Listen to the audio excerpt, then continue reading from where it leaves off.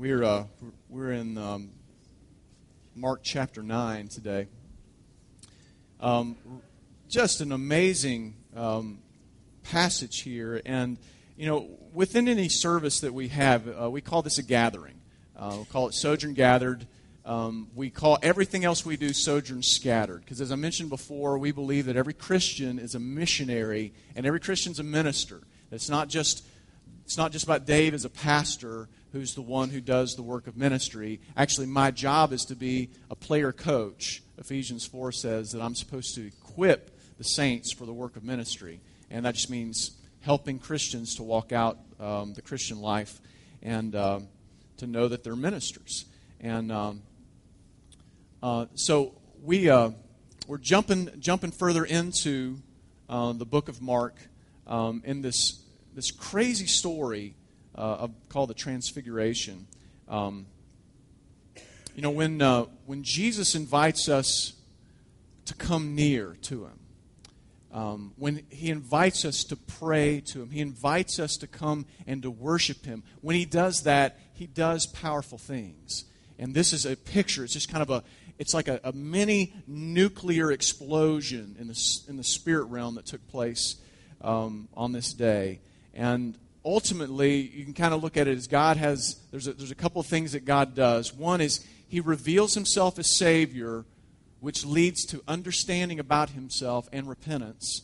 And secondly, He reveals His power and His glory to you and to a few others, because you have a community of people.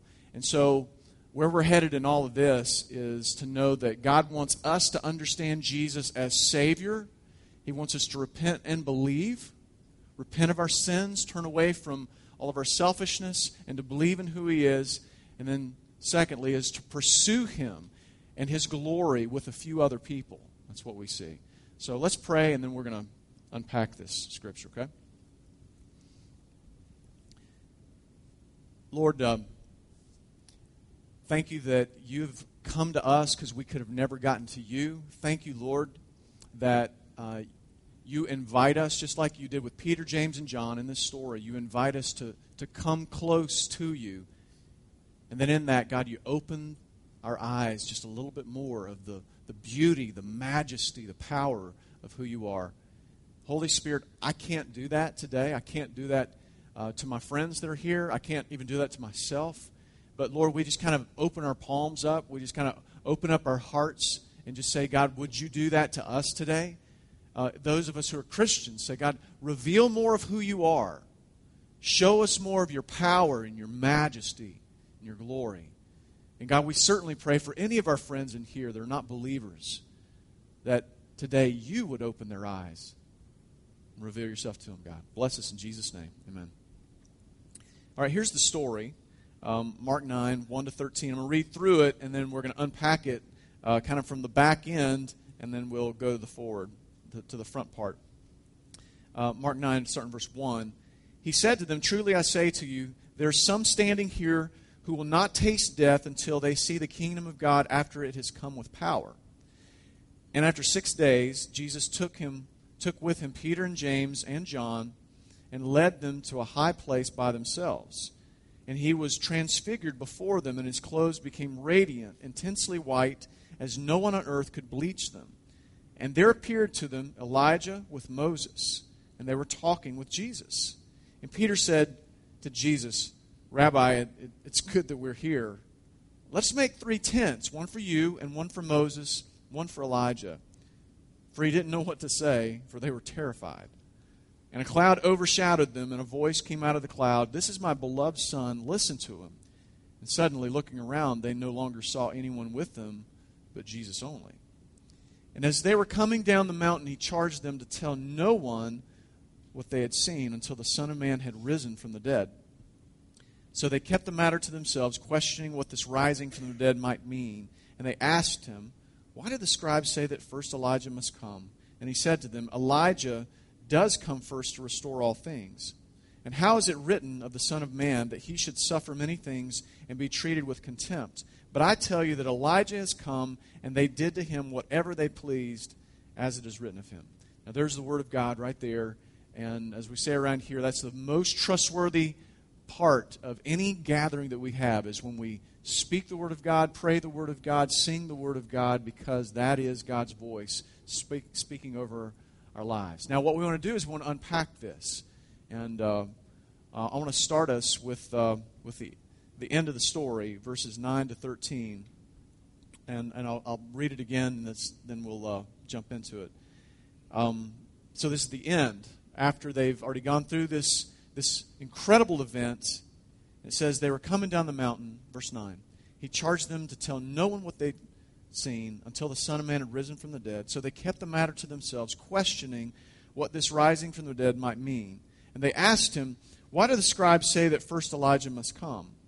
And he said to them, "Elijah does come first to restore all things. And how is it written of the Son of Man that he should suffer many things and be treated with contempt? But I tell you, Elijah has come, and they did to him whatever they pleased, as it is written of him." Okay, guys, Peter, James, and John have just had the experience of a lifetime. Now, later on, John had an amazing vision, of the future, ultimately called the Revelation, and he wrote that down as well. But this was truly an experience like no other. And now they're unpacking it with Jesus as they're walking down Mount Hermon. Now, just pull out for just a second. I want you just to note that this is Jesus' model of discipleship that's being shown to us right here. That what we do is that we walk, that we experience life, we compare it to the gospel, and then we walk it out together. All right? The things that happen to you daily, and I know you're working or you're in school and you're not walking with your Christian friends in all of the different arenas of your life, but then you kind of come together, you call each other on the phone, you email, you text, and you say, I just need to process something with you. You end up at a journey group, which is our groups that meet all over the city. And you start processing over lunch or over coffee just what's been going on. And what we want to do, we want to train people in Sojourn Church in understanding what the gospel is and understanding what are the ramifications of God becoming a man, the God-man, living a life we'd never live, dying on the cross for our sins, purchasing a ransom and freedom from all of God's wrath because he took it upon himself, and then rising again from the dead. To be able to say, how does that speak into every area of our life? Unpacking that and walking that out together. And I just love this picture. Just imagine Jesus and these three taking the time, coming out of the mountains, out of this mountain, walking through, and Jesus teaching them. How many of y'all you like the mountains? How many of y'all are hikers in here?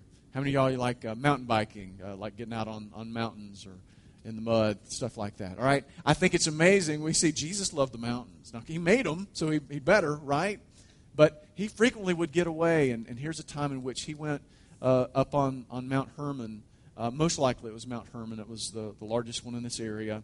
And they experienced this, and they came this down. They'd just seen Elijah and Moses, and Jesus tells them not to tell the others about this. So don't tell the other 9 disciples, and don't tell other people about what has just happened until after I've resurrected from the dead. And so then they're just thinking to themselves, what does this resurrection really mean? What's it mean? We don't fully understand it. And then, of course, they've got questions. They said, the theologians, the Jewish theologians, say that Elijah must come before the Messiah comes. And so Jesus starts unpacking that a bit with them as well. He says, Elijah has come back already. And you say, well, wait a second. This sounds like some kind of Eastern religion. This sounds like reincarnation. It's not. We're not talking about Elijah coming back from the dead and being reincarnated in some person. Jesus was saying the person who would be like the second Elijah has come, and it was, anybody know? John the Baptizer. His cousin. He's saying he's already come, and they've already treated him badly. He was another Elijah in intensity and in authority. John was that man. And he says, but guys, don't talk about this yet until after I've resurrected from the dead. And just a point in this that will run all the way through is, guys, you don't understand Jesus if you don't believe the resurrection. Some of you, maybe, or certainly some of your friends that you have a respect, maybe tip their hats to who Jesus is. They're spiritual, but they don't believe that He's God the Son and the only way to salvation. Or maybe they don't believe He rose again from the dead. Maybe He has some good teachings that we should listen to, but He's not God. Guys, you don't understand and you don't get the Christian life unless you believe that Jesus rose again from the dead. He cannot be just a good teacher. He can't just be a morality coach. He must be the God-man who rose again from the dead. Now this brings insight as we get to verse 1 in a minute, where it talks about the kingdom of God coming in power. A God-man being resurrected is what brings that. So let's do a flashback. So we're about a week earlier from this moment. These guys are walking down Mount Hermon. Now let's go back about 6, 7, maybe 8 days earlier in verse 1. He said to them, Jesus said to them, "Truly I say to you, there are some standing here who will not taste death until they see the kingdom of God after it has come with power." Okay? Now, taste death, that was just an idiom that they used that just means to die. To die. It doesn't mean sleep. It doesn't mean coma. It means people were going to die. They will not taste. The Greek verb that's here, it doesn't just mean sample a small amount, but it means to experience something cognitively or emotionally. All right, to come to know something. And so we're not just talking about spiritual or allegorical death. We're talking about real death. Saying there's some of you that you will experience the kingdom of God coming before you die. All right? So, but now he's saying this, and so the question is, then what does that mean? What was he referring to? Now, here's some options that pastors and theologians over the years have in understanding what this means. That this could have meant the second coming. Because again, we're talking about the kingdom of God coming in power. And then some people would say, well, that means when Jesus comes back again from the dead. That's what he was meaning there. All right? Some would say that it was talking about the resurrection. Okay? That the kingdom of God coming in power in the body of Jesus Christ and ushering in something totally new with the firstborn of the dead, which is Jesus, the first who was resurrected. There's some who believe that he was talking about the transfiguration, that the kingdom of God was going to come in power. Some of you will not be dead, when this takes place. Some of you will be alive when this takes place, and so then it'd be, not just talking about the disciples that were here, but whoever was around in the crowd that he was speaking of. Another option is that some of y'all will be alive when the kingdom of God comes in Pentecost. Pentecost, that after the resurrection of the dead, when the Holy Spirit came in power, it was a complete change over in life. The kingdom of God coming through the birth of the church. It's a new family of people where the Holy Spirit resides in people instead of just resting upon them. Because up to that point, if you read through the Old Testament, you have the Holy Spirit coming in and empowering Samson, or coming and resting upon David for a short time, and then he would come back. He did not live and reside within them. But the point came when the kingdom of God, there was a new gateway that they walked into, to where everyone who believed, now the Holy Spirit came and he lived inside of them. Okay? The kingdom of God coming in power. If you recall the story of the day of Pentecost, that there were people that it was like a tornado that they heard, and so people started gathering around. All of these Christians were in the upper room, and it says that there were it looked like there were flames of fire that were above each one of these people, because the Holy Spirit was coming to indwell them. Something powerful took place. I believe that's what is being referred to here, and you certainly can disagree with me. It's not a huge issue here, but I think that's what he was saying about, because certainly, at the very least, Judas was not alive when the day of Pentecost came. That he was one, at least, that was dead at that point, and it was a whole new gateway, a whole new world started forming as a result of that day because of Christians and because of the church. And guys, I want you to know something. Christians, you are the church. I've loved in our past that we've met in a brewery. We've met in 2 different breweries. That's where we've gathered and worshiped Jesus. I love that we gather right here in the middle of the city, that we gather in a bank, which is a place where people worship other things. That we come and say, all right, it's not about the buildings. It's about Jesus and about His people and what He wants to do in a city, in our own Jerusalem and around our Jerusalem and all the way around the world as a result of the power of God. Guys, you are the church, and God will fulfill His mission through you. So be strong and be confident. Your confidence is not in yourself. Be confident in Christ, because He will build His kingdom. He will build His church. And He uses imperfect folks like you and me.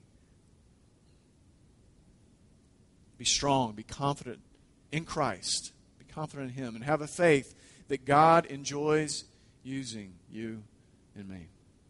Now let's move forward and talk about the transfiguration. Verse 2, after 6 days, Jesus took with Him Peter, James, and John and led them up a high mountain by themselves. Okay? So let me just picture that. Now, Mount Hermon is a place that's snow-capped. At least it would have been there. I think it's snow-capped most of the year. But a big, beautiful mountain. And so I don't know exactly where He went, but Jesus loved to hike. And so He took 3 of His boys. They went up. I've been there. I've been to Mount Hermon. In 1986, there's nothing really special about Mount Hermon. So be careful. Don't think that, okay, all right, well, if you get away and if you just get, it's nature. Nature's the key. If we get out and find just the right trail, just the right waterfall, that's where Jesus will meet me. Now, chances are Jesus, He's going to meet you there because He loves beauty. But be careful. Don't make it about a location. Make it about getting alone or getting away with Jesus. That's what it's about. Gathering with Jesus Christ. It's about Him revealing His glory to men. And so Jesus invited Peter, James, and John to come with Him. Invited them to pray and experience a revealing of Jesus' majesty. Luke 9, verse 28, we're not going to go there, but in that portion of this story, Luke adds that Jesus, He said that He took them to the mountain to pray. He also adds in there that they fell asleep. And then ultimately, when they woke up, the transfiguration was going on. And so it's an interesting story. But now, for the last part of verse 2, He was transfigured before them, and His clothes became radiant, intensely white, as no one on earth could bleach them. The word transfigured, the term means to change in form or to be transformed. And they saw this. They saw this take place. And here's what my understanding of this is. That either Jesus was being transformed to look like, and His glory to be revealed like it was before the incarnation, before He was born. That either that's what we're getting here, is a vision of what the great glory of Jesus, or at least a part of the glory that Jesus had before He became the God-man was like, or this was like a fast-forwarding of what His glory was going to be like after He was resurrected. Either way, it's good. Either way, it's great because Jesus, He's just saying, guys, I'm just going to give you a peek. It reminds us back in, I think it's Exodus 33, where Moses said, he said, show me your glory. It's one of the greatest statements that a person can make to God is say, show me your glory. It's one of the greatest prayers that I can pray. One of the greatest prayers you can pray is, God, would you reveal your glory to me? Is to be able to say, God, would you show me more of yourself? Now, as a Christian, you don't get more of God. Sometimes we pray that and say, God, give us more of you. And in a theological way, it's not that we have a deficit of the Holy Spirit in us. We've got all the God that we're going to get, but we don't have all the revelation of who He is. And so we're saying, God, reveal more of yourself to me. God, show me your glory. And back then with Moses, God said, well, I'll tell you what, I'm going to put you in this crack in this mountain. And I'm going to go past and I'm going to cover my hand over you. But as I go back, then as I've already passed you, I'll remove my hand and I'll reveal a little bit of who I am. And guys, don't think of it as just some big giant like from Lord of the Rings that was going boom, boom, boom past this mountain, and then he let him see his calves. That's not what the deal is. It's that the glory of God, he just opened up his spiritual eyes a little bit to Moses. And that's what's going on here. And if he just opens up our eyes a little bit, it blows us away. It's so powerful. It's so powerful. Somebody say, God, show me your glory. Man, I challenge you guys, let's make that a prayer today and this week to just say, Lord, I beg of you for my life, would you show me your glory? God, I beg you for my family, those of you who guys are married, got kids, to say, God, would you show us your glory? And please, in your journey group and in your church, would you say, God, show us your glory? I was talking with Keith and Megan last week, and we were just kind of talking about worship and worshiping God. And I said, you guys, would y'all join me in just praying that God would just open up just a spirit of worship on our church like never before? That God, that you would help us just to be completely abandoned, that all of our inhibitions in the way that we worship you privately and corporately, that we just release. Just say, God, come and do powerful things among us. And that's what we're seeing here in the corporate realm of what happens when you do that. Our lives are filled with moments where our view of Jesus is dull, and then boom, we see this greater reality of our God. I mean, Jesus, he leads us to his glory and to the worship of himself, and his desires that we see him glorious and that we would be permanently scarred for life by it. A great, healthy scar. That there's something by which we would always look and just say, just have these moments that you say, man, God just showed up in a tremendous way like that. A mountaintop experience. That God would do that. And I'm praying that. It said the glory that took place there made even his clothing radiate a brilliant white light. Now, see, I don't know whether it was like his glory before he became the God-man or glory that he would have after resurrected form. Either way, this is the Jesus of today. He's got all this glory. He is glorified. He is powerful. He is no longer bound by a human body. And I use that word bound very loosely. But in the limitations that he has no more of those limitations. If you could see him now, if we could see him now, how powerful it would be. Now, make no mistake, Jesus is here. We're not saying that he's far off. We're just like, hey, God, if you just maybe 5 years, if you kind of show up and reveal yourself. This is what I want us to think through and process through is that God invites us to worship him, and he invites us to say, God, blow us away. Show up in power. Give us a greater glimpse of the depth of who you are. It makes me think of Paul when he met Jesus. Paul, at that point, his name was Saul. And he was blinded by the glory of Jesus, the resurrected Christ. And I love the irony that's there in Paul's life. You have a man with physical sight who's spiritually blind, who becomes physically blinded so he can have spiritual sight. How powerful is that? That is what God does when he shows up and reveals himself to someone who's an unbeliever. Guys, this happened last night.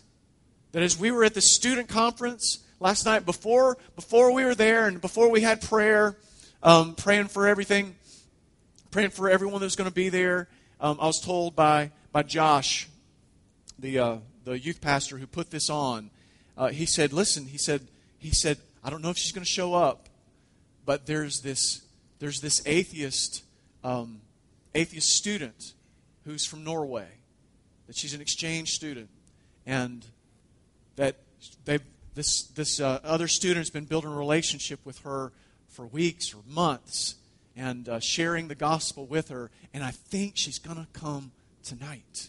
And so we were praying and said, God, bring her tonight, and reveal yourself to her, and reveal yourself to all of us. We were praying this, and again, Dave and Karen Burke spoke yesterday morning. Matt McDaniel, the band, they led worship. God's hand was upon those guys. I preached last night, and Jesus opened the eyes of this girl. He showed up where she had physical sight but spiritual blindness. He gave her spiritual sight. He opened up her eyes. He opened up her ears. He unshackled her spiritual wrists to where she was able then to reach out to this God that loves her. Guys, it was tremendous. And this is, every one of you who's a Christian, God did that in your life. He came. He unshackled you. He revealed something about Himself, and He freed you. He freed you. So now, this person who was their friend is now their sister in Christ. And they're doing follow-up because, I don't know everything that took place in her heart, but I know this. Jesus is going to get her no matter what. No matter what exactly happened last night, God's hand's upon that student. God's hand's upon you today. And if you're one of my friends who's an unbeliever, I just want you to know, if you're a guy, you're a had lad. If you're a girl, you're a had lass. God will reveal Himself to you. It shows, I believe, the importance of these guys pulling away. Jesus saying, come with me, let's pray. Come with me and worship me. And that's what the church is to be, a group of followers of Christ who are worshipers of Christ, who they come together, they gather, and they say, Jesus, it's all about you. It's all about you. It's not about me. Last night, we sung Bible-drenched songs. We worshiped Jesus. We prayed and begged Him to come and change lives. Scripture was proclaimed. He was glorified, and He came powerfully among us. That is why we gather. And that's the reason why we need to have a high value of consistently gathering under the Word of God and under the worship of God, because we want Jesus to come and move things around. Don't we? That's why we gather. It's what we want to happen. And I just ask you all this. Do you value being a people of God that gathers consistently to come and worship? And if you're at a place where, I've just kind of gotten neutral or apathetic about it, man, I want to press you in. Not because of Sojourn, not about filling the chairs, but because He's so worthy of it. It's His design. He says, come to me. Pray to me. Proclaim me. Worship me. And I will blow you away. Blow you away. Do you need to recommit yourself to God's powerful design of corporate worship? Being a part of what it means to come and worship your Savior? If you do, then just do it. There's no guilt trip. It's a freedom trip. Come to Jesus. Verse 4. And there appeared to them Elijah and Moses, and they were talking with Jesus. All right, so why Moses?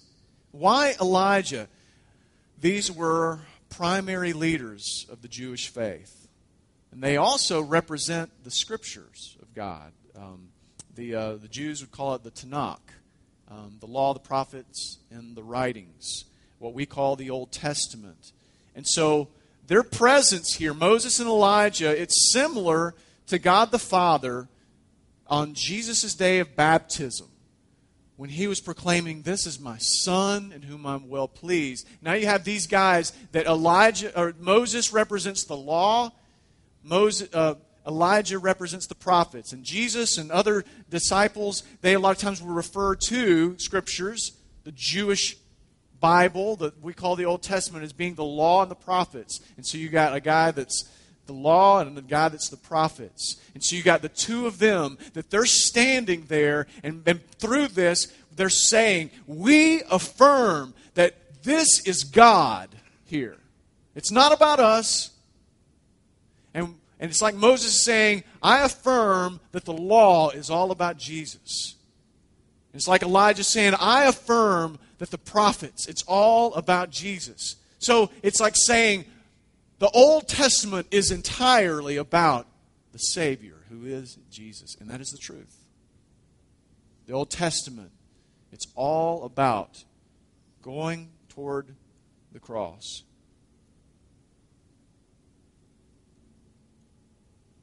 Jesus taught them later, the disciples later, about how the Old Testament referred to him. Luke 24, 42 to 45. This is after Jesus was resurrected. And he's having fish with them for breakfast. I just love the picture. They gave him a piece of broiled fish, and he took it, and he ate before them all kinds of neat ramifications of a resurrected body that still gets to eat. That's awesome. All right. Barbecue. We're going to still have barbecue someday. All right. He ate before them. Then he said to them, these are my words that I spoke to you while I was still with you, that everything written about me, written about who? About Jesus in the law of Moses and the prophets and the Psalms must be fulfilled. Jesus made it very plain. The Scriptures, the Old Testament, it was all about him. So what were these guys talking about? All right? What did they say? Well, it's not revealed. Doesn't say what they were talking about. My hunch, they're talking about the cross. Everything was pointing to the cross. Everything before the cross is pointing toward the cross and the resurrection. Everything after the cross and resurrection is pointing back to the cross and the resurrection. I believe they probably were talking about, just the big story of history, which is there was a perfect creation, but then there was a fall. But then there's a redemption through Christ, through the cross. And someday there will be a consummation, a restoration of all things. All things. All that's been broken will be put back together. All rebels will be put away. All those surrendered to Christ will come.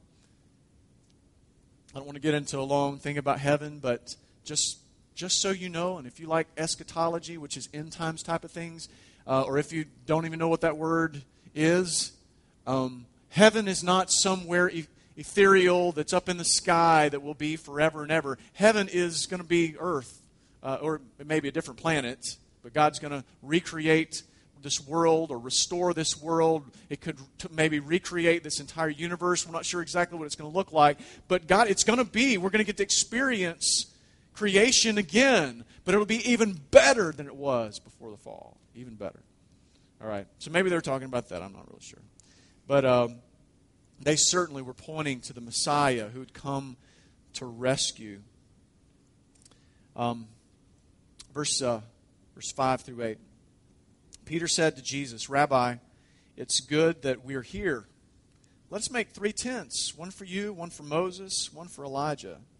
For they did not know what to say, for he didn't know what to say, for they were terrified. You get it? I guess so.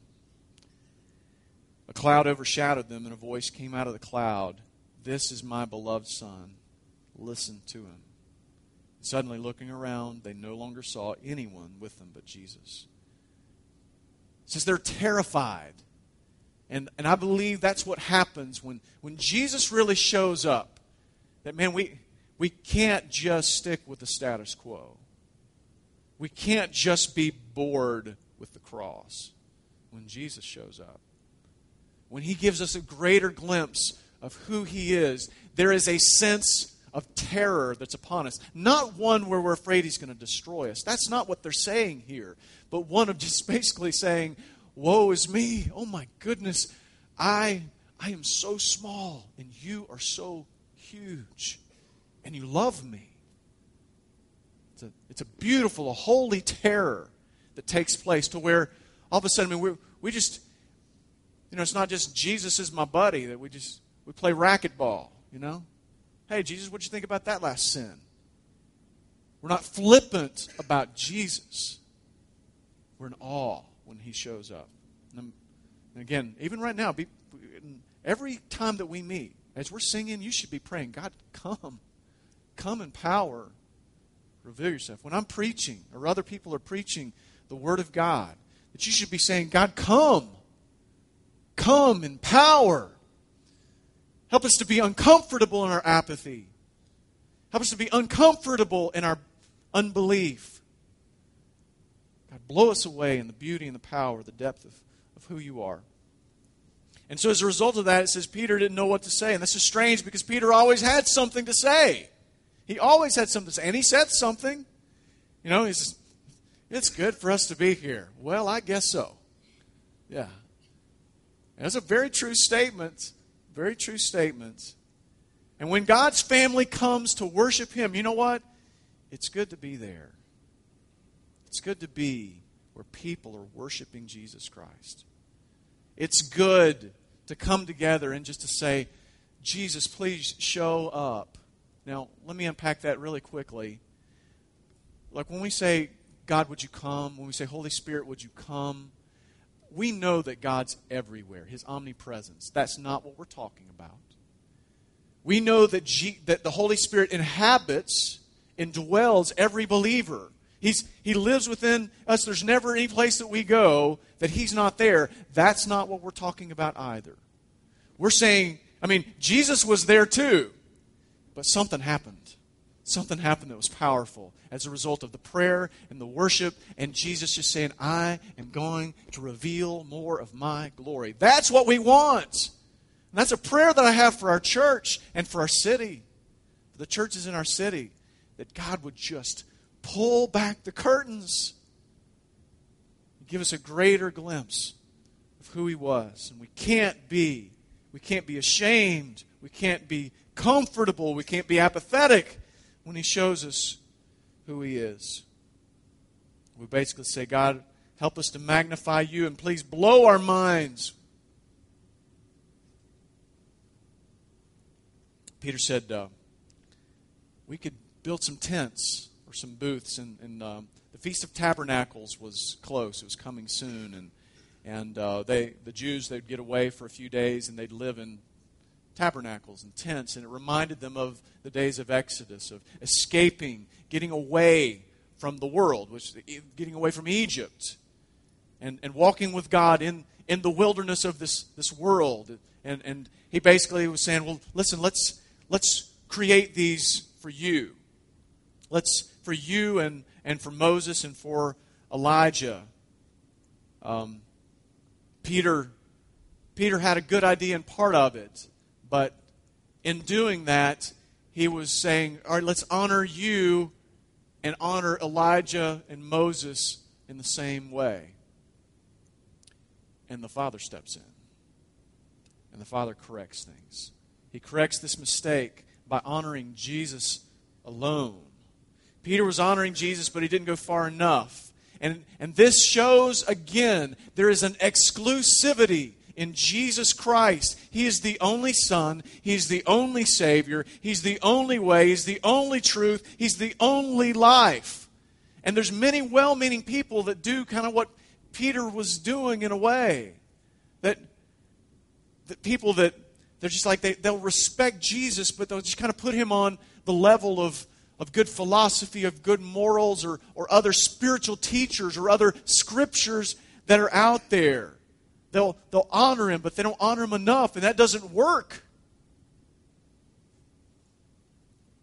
I was in a neighbor's house earlier this week, and she pointed out to me 2 Buddha statues and asked me what I thought about them. And there was also a Hindu statue that was out as well. But she asked me, and she's a Christian, this neighbor of mine, and she just asked me what I thought. And I told her, I said, just with a smile on my face and just as gently as I could, I say, well, for a Christian, it's inappropriate. Because you're displaying the height of another religion, of others that would say, if you go and follow their way, they say that that's the way to salvation. If you'll follow the way of the Buddha,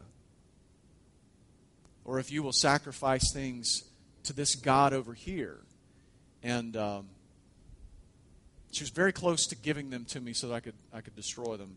And I'm going to follow up with her later on. But it was a good conversation that we had. It was very gentle, but we were just able to process through those things. And again, it's easy to be well-meaning and to honor Jesus, but to bring honor of other things to the same kind of level.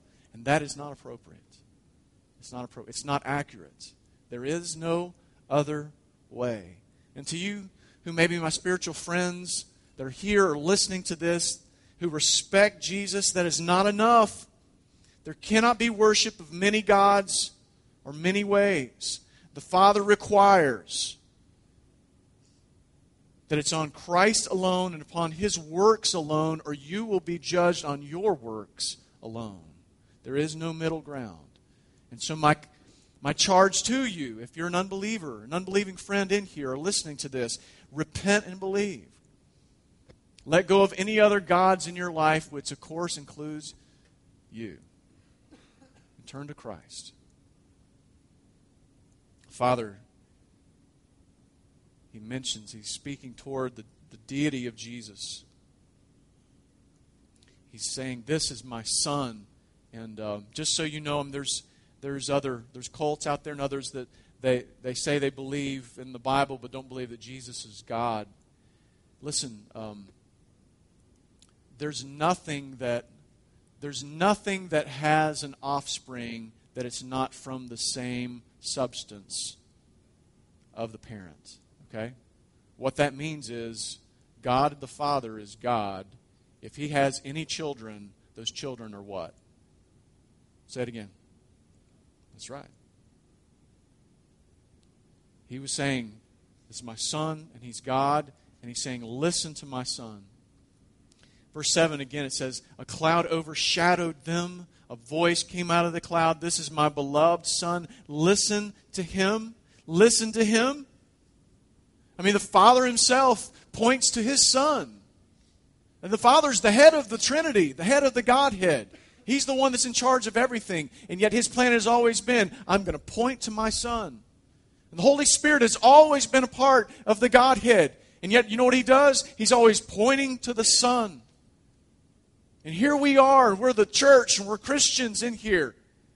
You know what we're called to do? Point to the Son. That's why we come. We sing to Him. That's why we declare scriptures about Him. That's why we proclaim His voice, which is preaching the Word of God. And God, the Father, says, listen, this is my Son. Listen to Him. And I just pray that God would fall on us like a cloud. And I don't mean it has to be in some kind of experiential or emotional type of a way. It certainly was there. But just in faith to be able to say, God, would you just come? We want to listen to your Son. We want to honor your Son. We want to worship your Son. We want to be transformed by you, God. Would you come? A great proclamation to make back to the Father is this, to say, Father, say, Dad, you love your Son, and you want me to listen to Him. I will. I mean, just what a simple prayer. To say when you're alone, to say when you come and we're starting to gather, when we're starting to sing, we're praying, we're in the middle of preaching, to be able to just say, God, you love your Son. You want me to listen to Him? I will. And then do it. Listen to Him. Be ready for your life to be altered.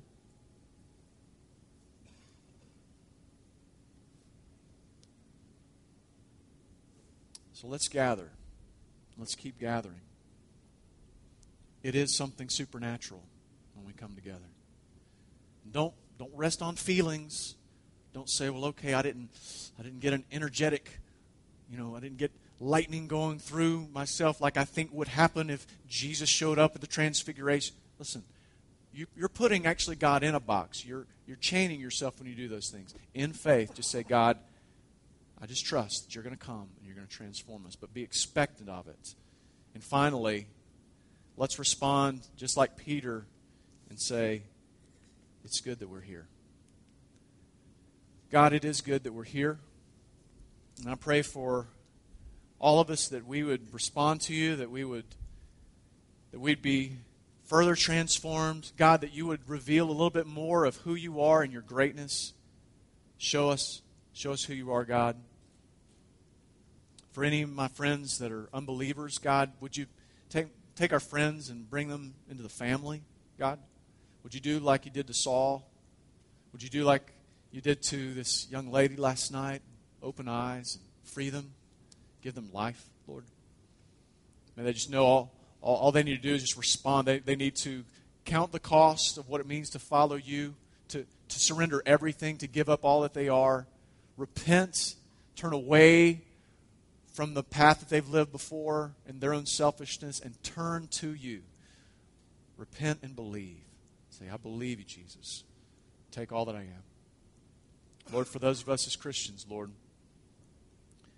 may we know that you are here. In fact, as we have communion in just a minute, for those who are baptized Christians, Lord, we pray that you would assist us, Lord, just in knowing that you're still saying, come, experience me, and that through the palpable bread and juice or wine, as we take that bread and dip it in either the juice or in the wine and we eat it, Lord, that it's a reminder, Lord, that you're more real to us, more real in here than that bread and wine in our mouth and stomachs.